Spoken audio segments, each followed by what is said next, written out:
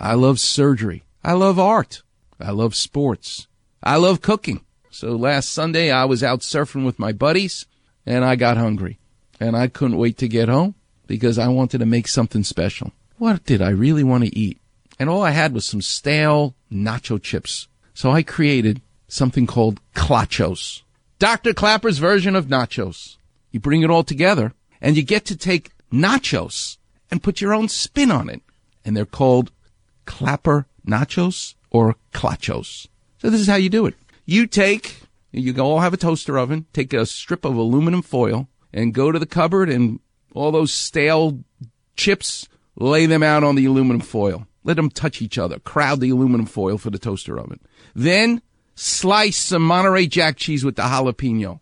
Put it in the toaster oven and let that cheese melt. What is it basically doing? It's gluing all of those separate chips together. I know what chili killies are. I get that. Here's the problem with chili killies. It's like matzo brie. It's like French toast. It softens the bread. It softens the chips. I don't want soft chips. I want crispy chips. So this was my challenge. I can make chili killies. I don't want to. I want crispy chips with my melted cheese. That's why I love nachos. So I essentially have glued all the separate chips together by melting them in the toaster oven. Ding! The bell is rung. They're ready. You take it out of the toaster oven. Now, on a frying pan, a lot of butter. My mouth is watering already.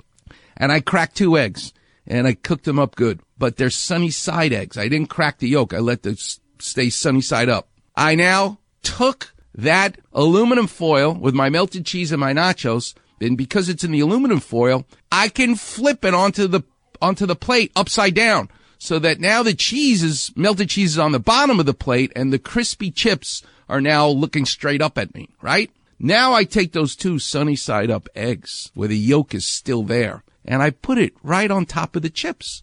But because the aluminum foil is still there, I can use it to help roll this cheesy, chippy, crispy concoction and make a burrito essentially out of the eggs that are inside the crispy chips with the melted cheese on the outside.